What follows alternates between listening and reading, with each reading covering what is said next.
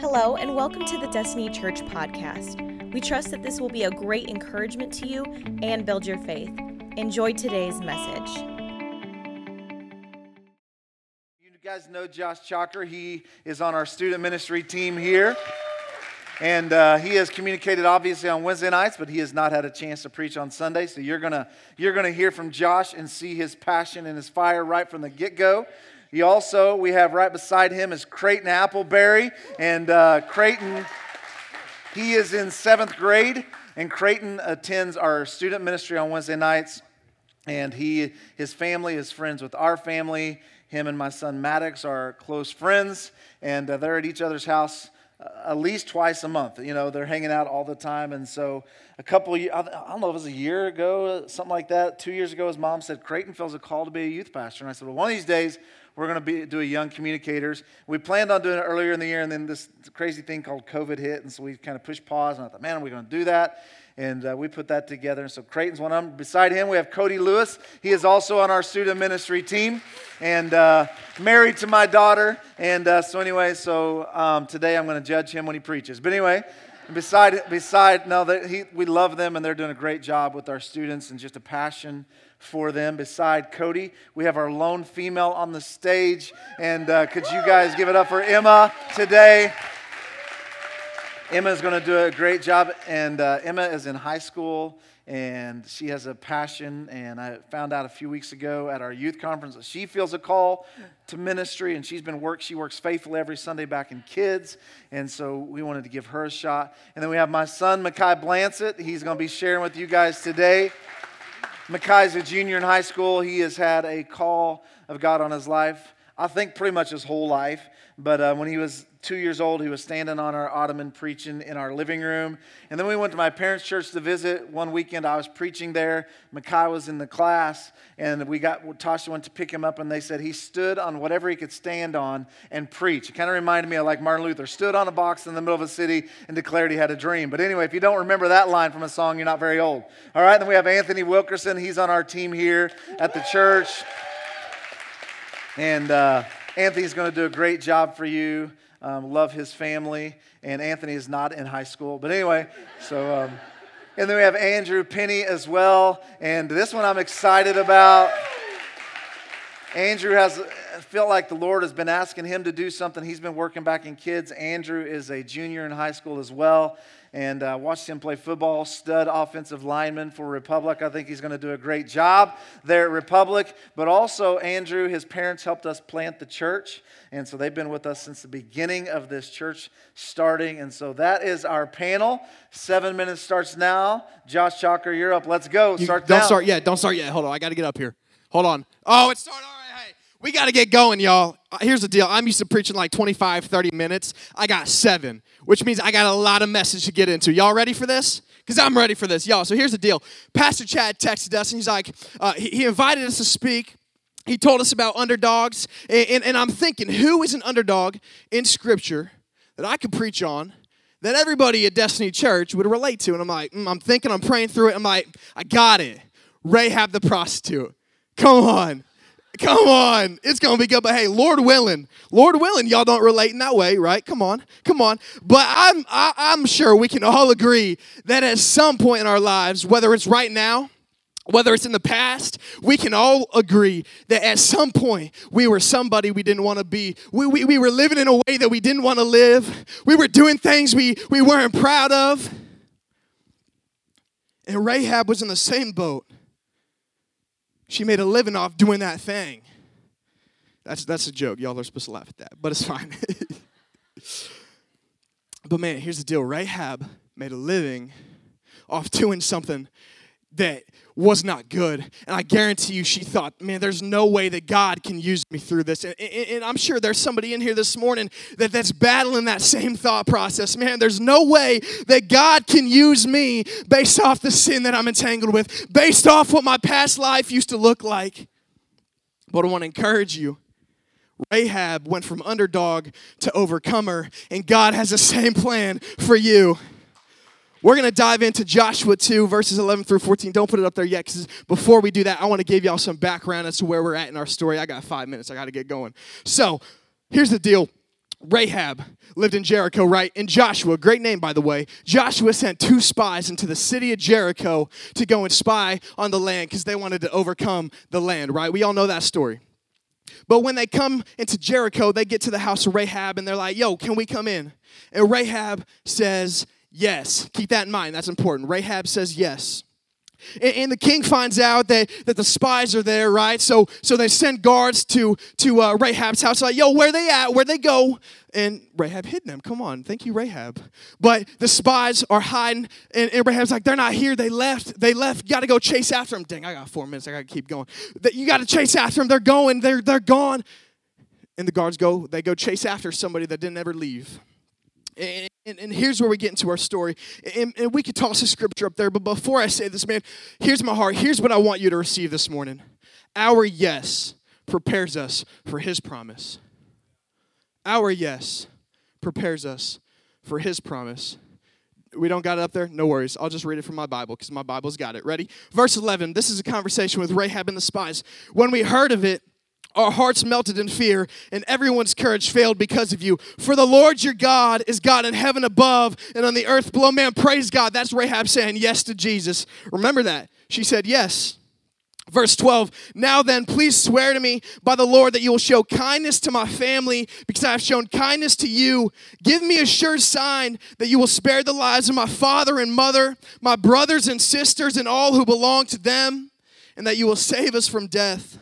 Verse 14, our lives for your lives, the men assured her. If you don't tell what we are doing, we will treat you kindly and faithfully when the Lord gives us our land. Our yes, my yes, your yes, prepares you, prepares me, prepares us for the promise that God has for us. Rahab's yes led to salvation in her own soul, praise the Lord. Your yes, and that's God's desires. Your yes would lead to salvation of your own soul. That's God's desire. Is that your yes, you would say yes. You would say yes to all the things that God has planned for you. That you would go from underdog to overcomer. Rahab's yes delivered a nation into the hands of Joshua. Again, great name. Rahab's yes saved the lives of her family. And the greatest of them all, Rahab's yes prepared her for the promise that God had on her life. And that was to be put into the bloodline of Jesus Christ. And hear me out. You may be in here, you may be thinking, there's no chance that God has a plan for me. Josh, I've done too many things in my life. There's no chance. I'm not qualified to do things for God. Let me encourage you. Jeremiah 29:11, I'm sure we probably all heard it. For I know the plans that I have for you. Plans to prosper you and not to fail you. Plans to give you a hope and a future. Church, do you hear me? God's got a plan for your life to take you from underdog to overcomer. Does that excite you? It excites me. My yes qualifies me to what God has in store. Nothing else. Nothing else. Your yes is what qualifies you. The work of God in our hearts is what qualifies you. God doesn't care if you're a prostitute, a drug dealer, a sinner, a cheater, a doctor, a student, an adult, an athlete, a kid. He doesn't care. God desires your yes. And we're about to hear 6 other people talk about 6 people in Scripture that said yes to what God has for their life. And when God comes to you and gives you something, and you say yes, and we see it in Scripture, when they say yes, history's changed forever. I'm curious, who in this room is going to say yes and see history changed forever? I believe maybe one of y'all students, maybe one of our 1st through 5th graders are going to say yes to what God has, and we're going to see history change forever. Maybe one of the people on the panel.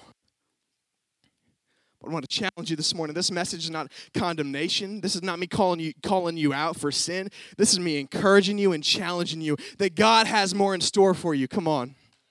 I got 10 seconds, so we're just going to wait here. And I'm just going to say this, man. God has a plan for my life, for their life, but for y'all's life. For everybody on the sound of my voice, he has a plan and a promise for you. Ding, ding, ding, ding, ding, ding, ding, ding, ding, ding, ding.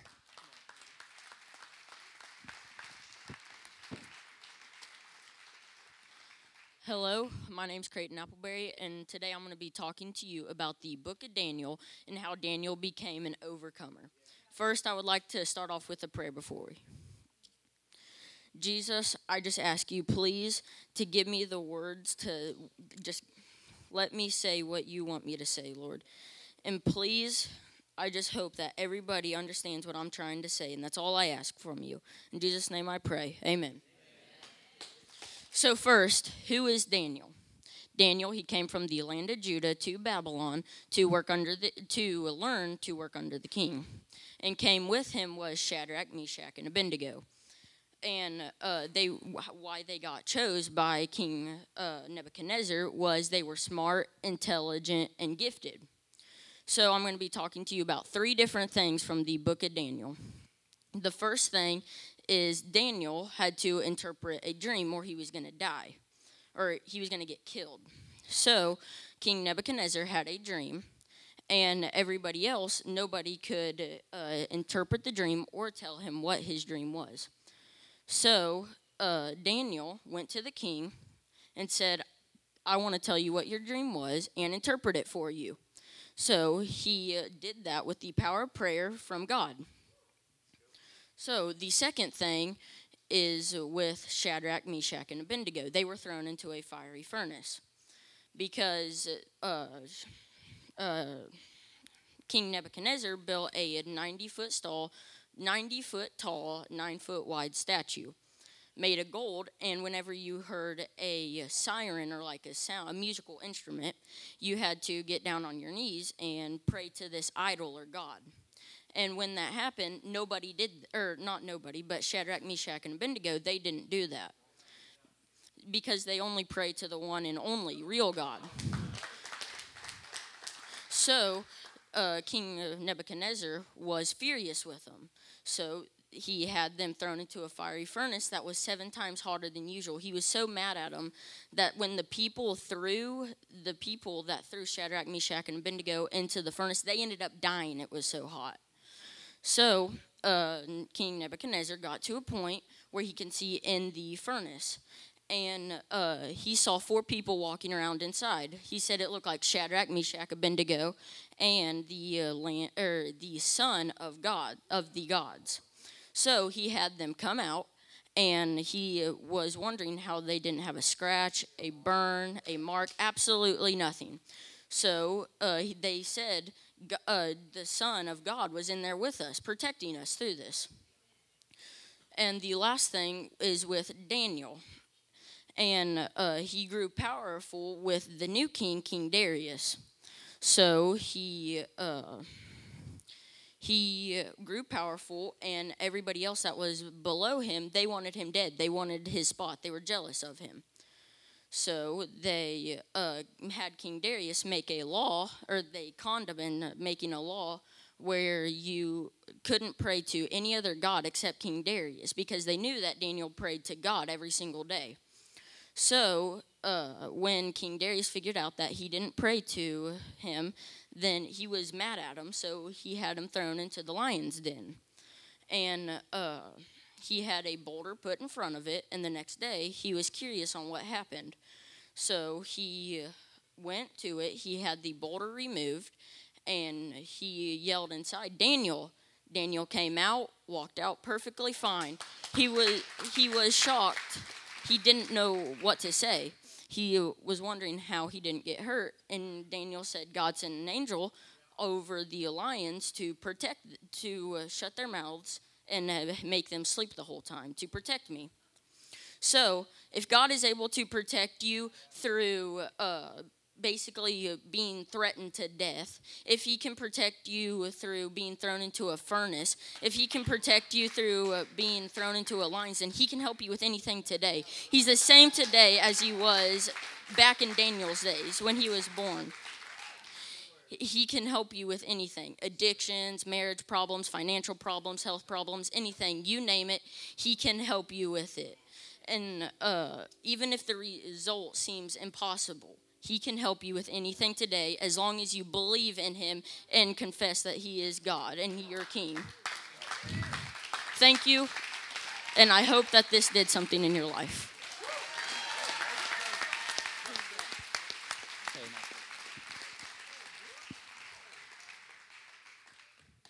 Open my notes here. Okay, I'm going to go fast. Okay, I'm going to be talking about Deborah this Sunday morning, and we're going to be looking in Judges 4 and 5, and it talks about a violent and fearful time in Israel's history. The people of Israel had turned their backs on God, so the Lord turned them over to king of Canaan, Jabin. The Israelites were surrounded by sin and evil in the land that they lived in. Even the highways, the roads that led to Canaan, were completely abandoned because the travelers would rather take winding back roads than to have to travel down these roads that led to a land full of sin and hatred. Villagers in Israel would not fight for their land that God gave to them because they were so consumed with fear from the king's general, Sisera. Judges 4:3 says, the Israelites begged God to help them because he had 900 chariots with iron-rimmed wheels, and he cruelly oppressed the Israelites for 20 years. Enter Deborah. Deborah was a prophetess, meaning a woman who was a prophet. She was the fourth judge and the only female judge mentioned in the Bible. The Israelites would come to her under the palm tree and have their disputes settled. This means that the Israelites, the villagers, would come to Deborah, who was basically a counselor to these people, and they would come to her, tell her their disputes, and she would help them with them. She summoned the warrior Barak and commanded him to gather an army of 10,000 Israelite soldiers to confront Sisera. Barak gave in to his fears, just like all the other Israelites, and couldn't do what God, through Deborah, was telling him to do. He didn't exactly run from God, though. Instead, he told Deborah, if you go, I'll go. If you don't, I won't. Until now, everyone had held back until Deborah rose up. The story goes on to say that Deborah agrees to accompany Barak. She prophesied that God would deliver Sisera into the hands of a woman. Together with their army, they climb Mount Tabor. Confident in God's promise, when they arrive at the top, she says to Barak, what are you waiting for? Get going. The Israelites defeated Sisera, making him flee on foot, sending him right into the tent of a woman named Yael. She lures him in, she lulls him to sleep with milk, and she drives a tent peg through his head. The whole time I was reading this, I was just thinking, good thing I'm not a big fan of milk, because that is crazy. After this had happened, this had obviously bring Deborah's story full circle. A woman had definitely defeated Sisera. Deborah is one of the few women in the Bible mentioned by name. She's also one of the only women to step into a leadership role. Being a woman and living in captivity, that could have been enough for Deborah to quiet God's voice. By all accounts, she wasn't qualified, but she rose up above what others might have thought about her, and she answered God's call. Deborah was willing to say things that made others uncomfortable and made decisions that required courage. She didn't question God's voice or wondered what others would think or say. She didn't care if people followed her or not. She simply had faith to do what God told her to do.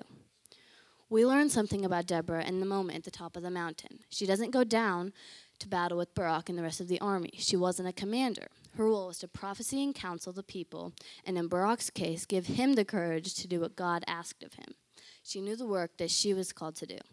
I know that I personally can apply this to my life because I've seen God move in me, my friends, and in my family. He knows the work that everyone is called to do, just like Deborah and Barak and the army of the Israelites. Just how God called Deborah to instruct Barak to lead the army at Mount Tabor. As some of you probably know, like Chad said earlier, I help back on Sundays, and I know that God has led me to minister those kids. And a few Sundays ago, before school had started, we asked them if they were scared for school starting the next day. A lot of them said they were scared because they haven't seen their friends in so long and because of COVID and how it might seem a lot different than their past years. After this, we began altar time, and a lot of us leaders stood at the front, leaders like me and the other teams in that class. And in case any of the kids wanted to come pray with us, we stood at the front for them during altar time. For a little while, no kids went up to the altar, but eventually I watched 2 little girls come to the front, and they stood beside me. And they said, "Emma, can I pray with you?"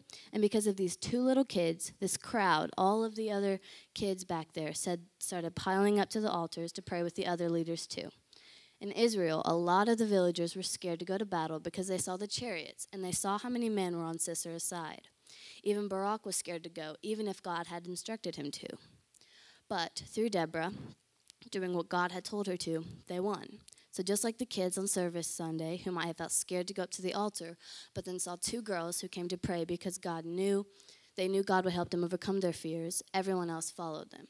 We can apply this to our lives too. If 2 little kids can cause the rest of the crowd to follow, so can you. We all have weaknesses or fears like Barak or the nation of Israel. We all have questions or qualifications. We all have, at some point, probably questioned God if he made a mistake and called the wrong person for the job.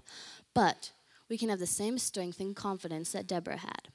Trust God has already gone before you and paved a way, and that he's made us more than capable of the things he's called us to. Are you going to stand at the sidelines like the rest of the Israelites, or are you going to have faith like Deborah had in God and lead a crowd to fulfill what God has called you to do?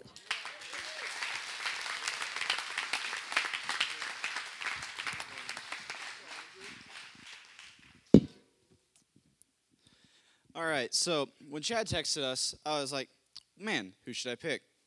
So I was thinking David, taken. And I'm like, ooh, Gideon, taken. So then I looked into Genesis 6, and I found Noah. And a lot of people, most of us have heard about Noah when we were kids. Noah, he built an ark, survived a flood, brought two of every animal. But there's a lot of things in the book of Genesis that people don't talk about. So, we'll start in Genesis chapter 6. And as mankind grows more, they stray further away from God, to the point where there's only one person left who's faithful in the Lord. His name was Noah. And I don't know if you guys remember, because some of you might be a little old. Looking at you, Dad. But if you guys remember high school, sitting alone at a lunch table, it's horrible. Like, it's hard to be faithful with the Lord when you're alone. Like, not even Peter, who literally walked with Jesus, could do it. He denied Jesus 3 times in one night when he was alone. So it's hard. And another thing is, when you're the only person, not a lot of people are going to like you. Oh boy.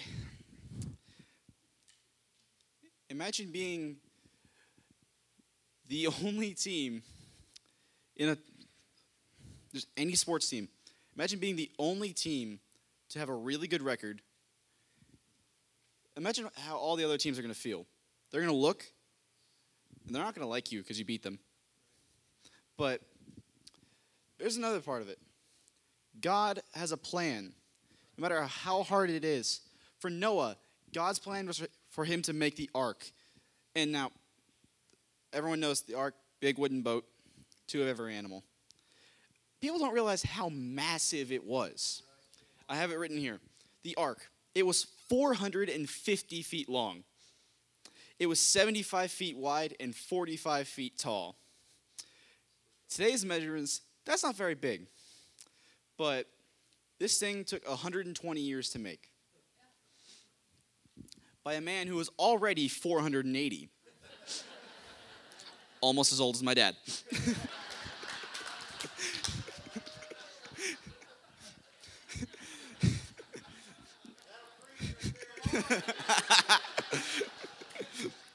Yeah, to put this into scale, the United States Navy, a Knox-class frigate, this is massive. Used to guide big aircraft carriers across large plains of water. It is only 438 feet long and requires entire teams of scientists and mechanics to make. An old man in 120 years, all wood. Imagine trying to get that thing to float. I struggle with like a little wooden board in a pond. But God will lift up anyone who chooses to serve him. And as it says here in Luke 17:26, let it be the same as it was in the days of Noah, as it will be in the days of Christ. I believe that people in this room, whether it be some of our new first graders and kids, to Doug Kramer here, who's been preaching for so long, like, have you guys heard his story? He's so good at telling it. I love it.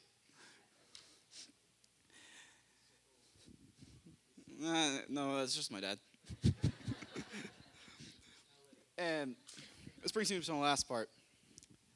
When we're walking what feels like we're by ourselves, you could be sitting alone, deny Jesus 3 times in one night. You could be the only person in the world.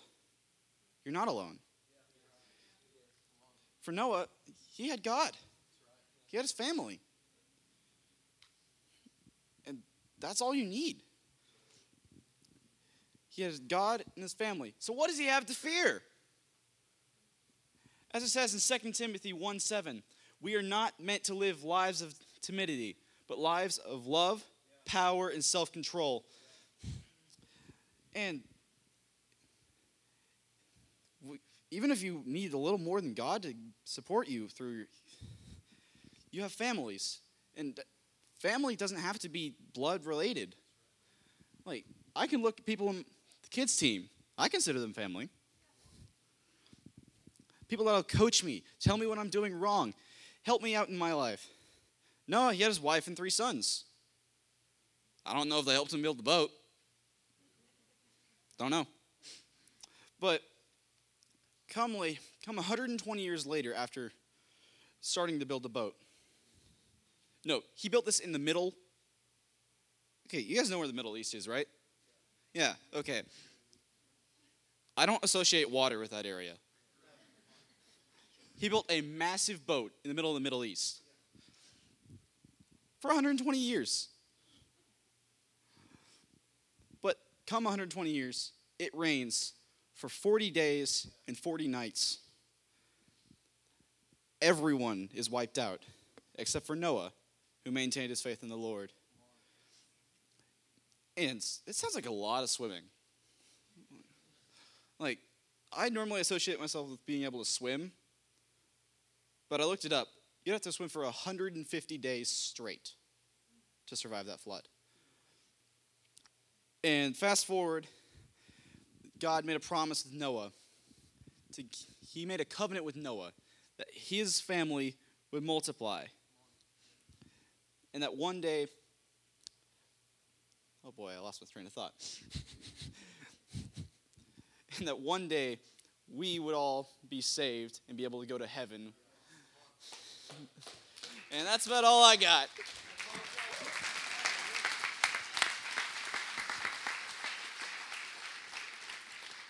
Hey, what's up, DC? Hey, as you guys have heard from the 4 people before me, my dad had just recently asked us to all speak on this Sunday about underdogs to overcomers.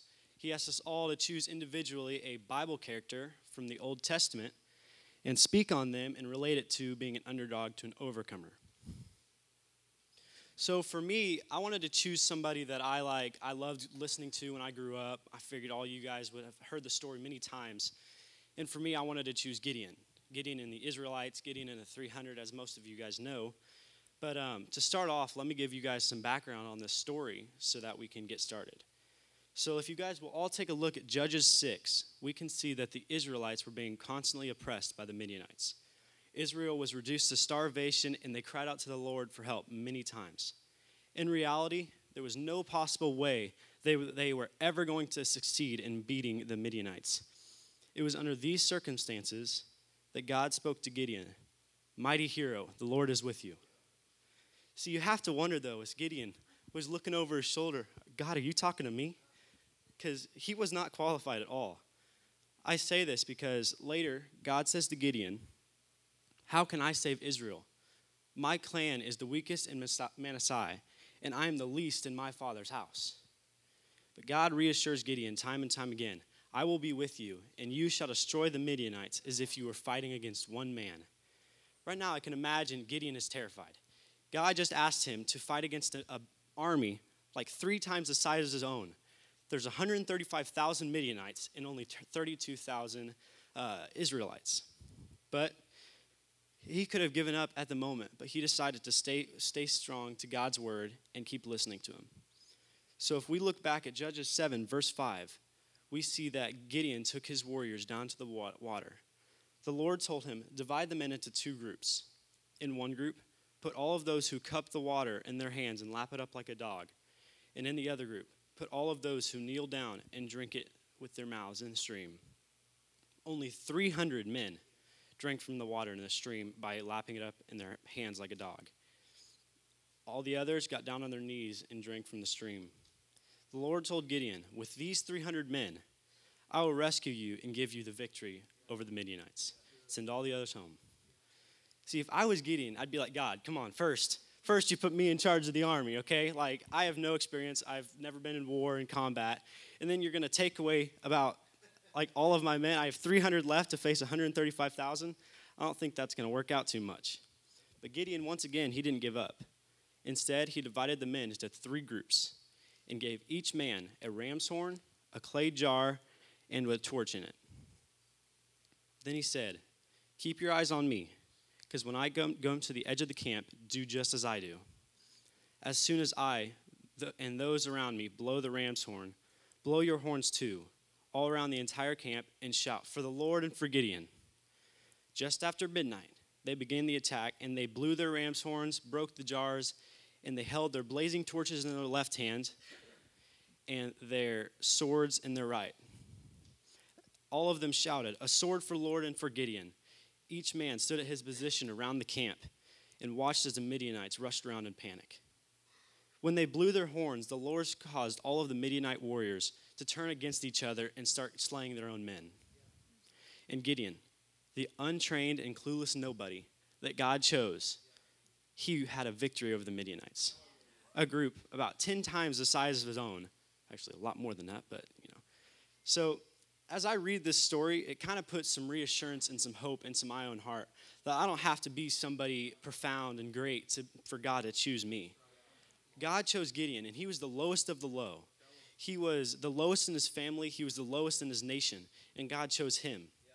God does not choose the obvious, but he chooses the underdogs and gives them the opportunity to be overcomers. He doesn't just make you an overcomer, and I think that's what we all need to understand. He gives us the chance, and he doesn't make it easy.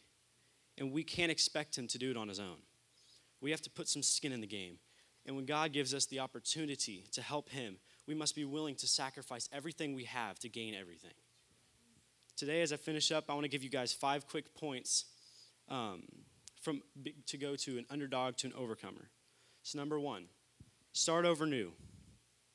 As we saw in Judges, Gideon was a nobody, but he didn't let his appearance or his past failures affect him. Philippians 3:13 says, one thing I do is forgetting those things which are behind and reaching those in front of me. And I think that's what a lot of us need to do. We need to stop focusing on what our past is and what we've done in the past, and we need to ask for forgiveness, and we need to start over. So number 2, we need to decide to make a change. To truly overcome something in life, we have to be serious about it. We can't be half-hearted and give no effort, or as my dad talks recently about, we can't sit on top of the fence post. We have to be on one side or the other. Proverbs 16:3 says, commit to the Lord, and you will succeed in everything you do. Although, to truly commit to the Lord and make a change, we must put a boundary of protection around us, and we must take specific action to overcome sin. So number 3, hide God's word in our heart. Now, for me, I understand that this is the one that a lot of us really try and skip, because when we skip this step, we're losing the power that is available to us in God's word. But we try and manage our way around it because we don't want to put in the time.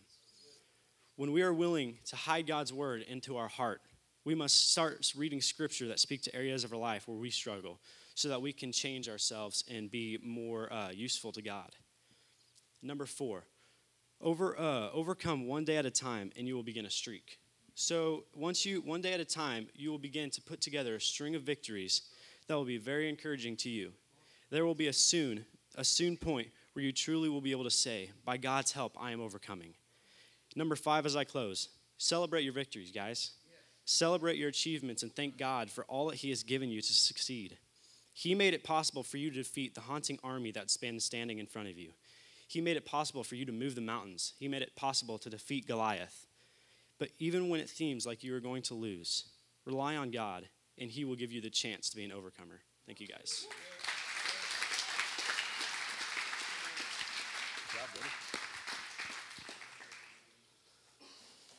All right, man, this is tough to follow. These guys are good. Holy cow. Well, today we're talking about underdogs. And the story I want to look at today is really, I would consider the underdog story of underdog stories. In fact, this story has become synonymous when we have a competitor or an opponent who is severely outmatched by another. What do we call that? We call it a David versus a Goliath. And that's the story I want to look at today, is the story of David and Goliath. And in looking at this story, I want to look at how David was able to overcome his giant, because then we can apply those same principles in our lives to overcome our giants. Because let's be honest, we fight battles every single day, and some of those battles are giants. Some of them we feel like the underdog in our life because we don't think there's any chance that we can overcome this giant. So if you look at the story, it's found in 1 Samuel. If you don't know where 1 Samuel is in your Bible, take your Bible, open in the middle. You'll be in Psalms. Go back 10 books. Super easy. Super easy to find. 1 Samuel chapter 17, we're going to look at verse 33. It says, "Then Saul said to David, 'You are not able to go against this Philistine to fight with him, for you are but a youth, while he has been a warrior from his youth.'" What's Saul just tell David? You're the underdog. There is not a chance you're going to win this fight. You do not stand a chance. Look at David's reply, verse 36 and 37. "Your servant has killed both the lion and the bear, and this uncircumcised Philistine will be like one of them, since he has taunted the armies of the living God." And David said, "The Lord," catch this, "the Lord who delivered me from the paw of the lion and the paw of the bear, he will deliver me from the hand of this Philistine." Point number one is this: God will give you the skills necessary to overcome your giants. What was David? He was a shepherd. How did he defeat the lion and the bear? The exact same way he's going to defeat the giant. He used his sling. God had been giving him the skills from his day-to-day battles. The battles he faced every single day as a shepherd, he is now using those same skills to overcome his giant. God will give you the skills necessary to overcome your giant. Number two is this: God will give you the tools necessary to overcome your giant. Jump down to verse 40. It says, "He took his stick in his hand and chose for himself 5 smooth stones from the brook. And he put them in the shepherd's bag which he had, even in his pouch. And his sling was in his hand, and he approached the Philistine." Key word in here: 5 smooth stones. Notice, David didn't just bend down and pick up any 5 rocks. There was nothing David could put together or make on his own that would help him defeat the giant. No, he had to go get 5 smooth stones from the brook where the water had been rushing over the stone, forming it as if it was God's hand going, "This is the stone I'm preparing for David to defeat Goliath." You see, God will give you the tools necessary to overcome your giant. For you, it's not going to be a stone. But it might be the words of a pastor on a Sunday morning giving the words you need to hear. It might be the encouraging words and a hug from a friend. It might be the faith-filled prayers of an intercessor praying on your behalf that you don't even know is going on. Or, you know what else it might be? That scripture you read 6 months ago in your daily reading that didn't have any meaning for you then, God has brought back into your mind because you need it now to overcome your giant. You see, God will give you the tools necessary to overcome your giants.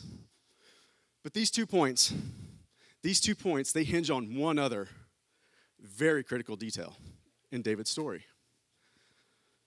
What does Scripture call David? It calls him a man after God's own heart. What does that mean? Was David perfect? Whew, far from it. We're talking about a guy who steals another man's wife, then has the man murdered so he could have this woman as his wife.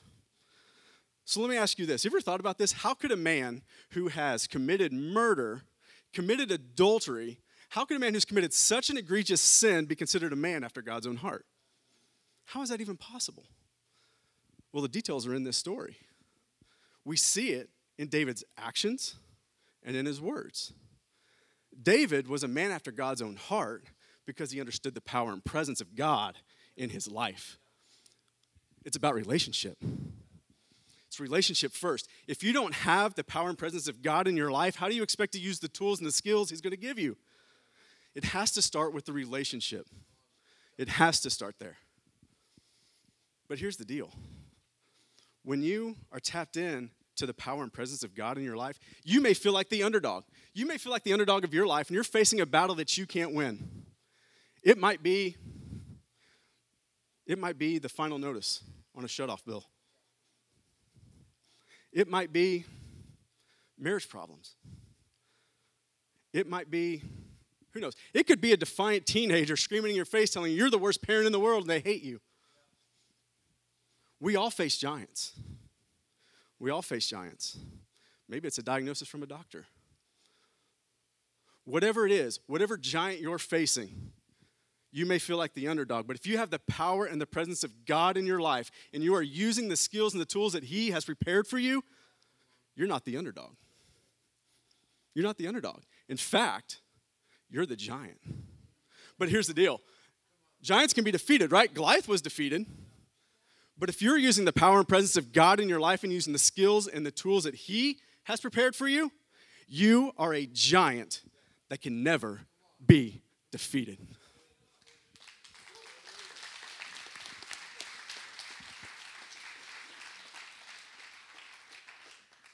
So I'm going to close out things here. I will have to say I love speaking in front of students way more because I can tell like how they're responding. It's either I'm so ready to be out of here, I was at school all day, or hey, this is really good. But adults is just, and I'm like, they might be really engaged in God speaking to them, or it's like, it's just the routine. So that's the thing that I notice about that. But I'm really excited to get into the Word and close this powerful Sunday out. But when I was thinking about underdogs, what came to my mind was, I don't like underdogs. I don't think it's fair. I had a lot of questions come to my heart of why an underdog? They're not the deserving person. They don't deserve to win. It's by luck that they're even there. And two questions came to my mind. First, why did God not use the expected person? It might have even been a person in God's will, but why did he not use the equipped person? And the second question is, why in our culture do we cheer so hard and make headlines for underdogs, but we would never dare step in their shoes? We would really like to cheer for them. It's a great story, but we wouldn't want to be in their shoes. And after a lot of thought and just asking God, why are those two questions the way it is, I feel like the answer that he gave me is simple, that God is constantly inviting us and opening doors for us to be underdogs. And so when I look at that, two of my favorite underdogs in the Bible, first of all, David, you just heard about it. You know, he killed a giant. It was great, the story from a shepherd boy to killing a giant. The second one is Peter walking on water. You know, you're like, how's he an underdog? It was doing something that nobody expected him to do. He took a step of faith and had results of overcoming what nobody thought was possible. But, you know, I love those two underdogs, but the thing is, we love to talk about those and put ourselves in their shoes, but my worry is that's not who we are. We are actually the Israelites that are hiding in fear from Goliath. We are actually the other 11 disciples in the boats that are just, you know, comfortable where we're at. And my heart's desire is none of us ever be there, but that's who I want to speak to today, because the fact of the matter is that's who we are when we look at the big picture. We're the disciples in the boat, and we are the Israelites hiding from Goliath. So that's who I want to speak to today, the real people that will say, yeah, that's really who I am. So when I look at underdogs, the first one I think about is the Cavaliers 2017 playing against the Warriors. You know, not expected to win. You know, nobody's like, hey, LeBron's, you know, he's going down. He's getting old. Warriors are so good. They're being compared to the Jordan Bulls. Nobody expected them to win. But when I look at that picture, I was like, underdog, okay. I couldn't help but remember that before the series before, they were playing Toronto, and everybody wanted to crown LeBron the greatest player ever because he was dominating them. But then just a few days later, he steps and plays the Warriors, and he's counted, oh, he's not as good like as MJ. He can't win. What happened? His identity didn't change. Who he was as a player didn't change, but his situation changed. So that's what an underdog is. It has nothing to do with your identity, but it has all to do with what situation you're in. And so looking at that, what does that mean? The Cavaliers needed something more than what was in their identity to win. That came in the way of a Klay Thompson injury and a Draymond Green suspension. So when we look at that in our spiritual life, what needs us from our ability to get where God's promised us? That's faith. And what an underdog is, all it does is just come down to faith. When we look in Hebrews, when we look at faith, Hebrews 11 says, without faith, it's impossible to please God. You know, that's what we're called to do, give glory to God and please Him. But we have no faith. We can't do that. God's called us to live a life of faith. So that's why He's called us and inviting us to be an underdog. See, a simple question I know is like, what is faith? You know, it's this magical thing. I don't know how to explain it. But when faith is measured by feet, not feelings. So we can think as much, oh, I believe it's going to happen. But faith is not measured by feelings. It's measured by feet. So a simple question to ask today is my faith working? What have I accomplished in my life that's in the will of God that I have needed God to help with? If you haven't done that, I'm sorry, but I question if our faith is working, if we've just done the expected things in our life that people have expected out of us, that we've expected out of ourselves when we really didn't need God, then is our faith really working? We have not measured our feet because our faith, we don't have nothing to measure because we have expected our feet to be accomplished. Something else when I think of faith is we enjoy the result of faith, but don't like the step of faith. Because the step of faith is very uncertain. It's very uncertain because we don't know what's going to happen. We don't know the surrounding things. We don't have control. You see, it would be really easy to be David and just stay in the shepherd field where we have control. We know what to do. It'd be very easy to stay in the boat with the other disciples because we have control. The uncertainty of faith will hinder you from what God's promised for you. See, when we walk in faith, faith gives glory to God. And that's why God loves underdogs so much, not to make us successful and make us feel good about ourselves, because He gets glory because it's unexpected and we cannot boast in what we've done. So when I close tonight, and we're going to spend one more time in worship, Anthony, if you could come up. I want to close out this Sunday with, when we give glory to God because of that faith that's in our heart, you know, it's been heavy on my heart. This is not about the success of us when we talked about these powerful stories, but it's about that faith in giving glory to God. And the word that came with underdog is unexpected. You know, my heart and desire for the student ministry, we kind of used a bunch of students today, and I've been so proud of them, is my heart is not for them to live expected lives. You know, at my wedding, one of my vows was, and Pastor Chad and Miss Tasha probably thought like, oh, Lord, what am I getting Mariah into? But I vowed for Mariah to have a dangerous marriage. All that meant was, hey, we were going to do something unexpected. It wasn't going to be something that we could line up, that we could easily follow, but it was going to be something that God desired in our lives. And my biggest fear in life, and I struggle with this every day, that if I just lived a life that was expected. And that's what we do. We live a life of that is just expected, either in our hearts of what we've learned or of what family members have expected out of us. But is that really what life's about? Is that really what it is, just to come to this service, just to, you know, have a family dinner once a week, just to go to a sports game and do this cycle over and over? Is that if that's it? I've read most of the Bible, and I promise the Christian life's a little more than that. And we've, in our culture, cultivated this thing of it's just expected to do what we're called to do in this life of Christianity. But I challenge you today not to condemn you of us being the Israelites or the disciples in the boats, but more to say, hey, there's more. There's more, guys. God has more in your life, and I don't want you to miss it.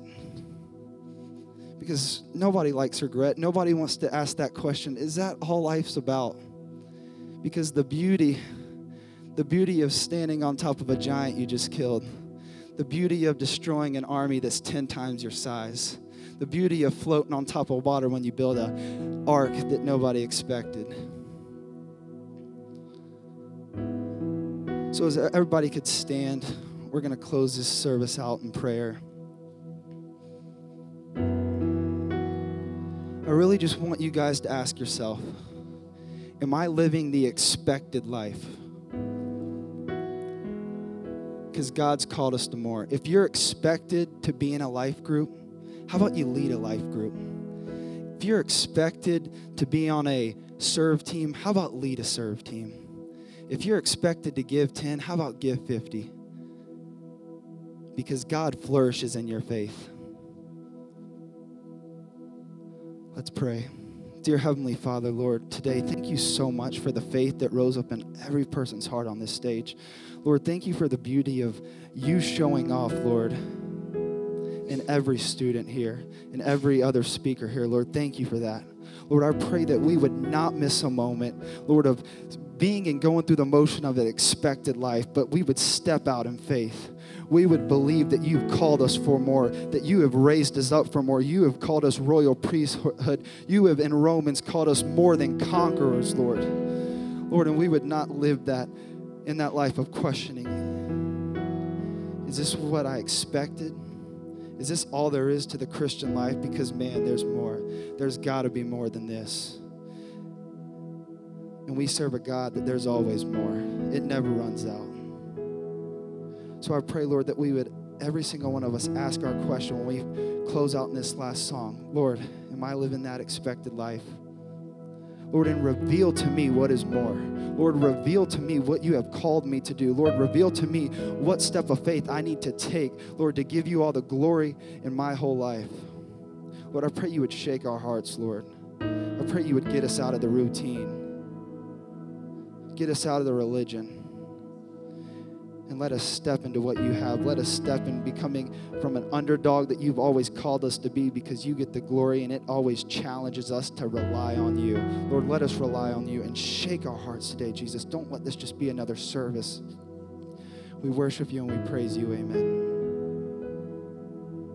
So clean my hands, purify my heart. I want to burn for you, only for you. Take my life as a sacrifice. I want to burn for you, only for you. Clean my hands, clean my hands, purify my heart. I want to burn for you, only for you. Take my life, take my life as a sacrifice. I want to burn for you, only for you. I want to be tried by fire,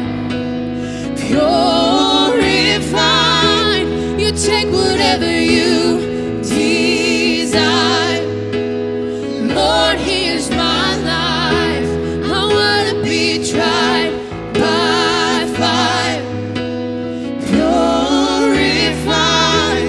You take whatever you desire. Lord, here's my life. Come on, make this your prayer.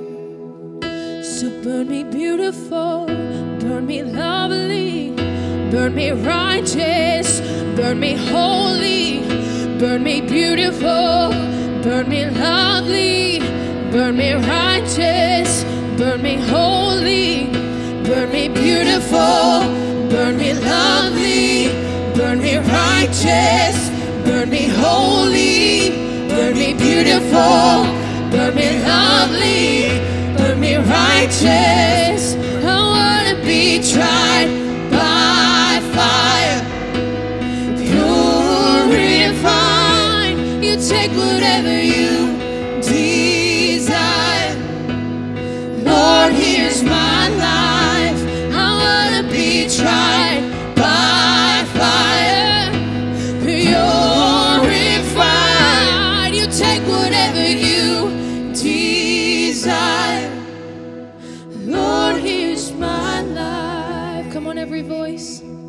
So burn me beautiful, burn me lovely, burn me righteous, burn me holy, burn me beautiful, burn me lovely, burn me righteous, burn me holy, burn me beautiful, burn me lovely, burn me righteous, burn me holy, burn me beautiful, burn me lovely, burn me righteous, burn me holy for you.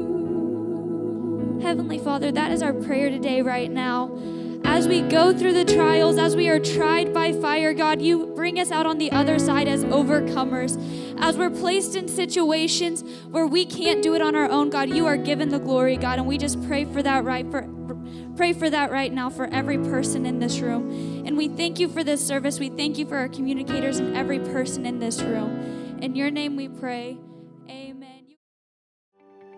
Thank you so much for joining us. Special thanks to those of you who give to this ministry. It's because of you that this ministry is possible. You can check out the link in the description to give or visit destinychurch.me/give. Don't forget to subscribe and share with your friends. We love you and have a blessed week.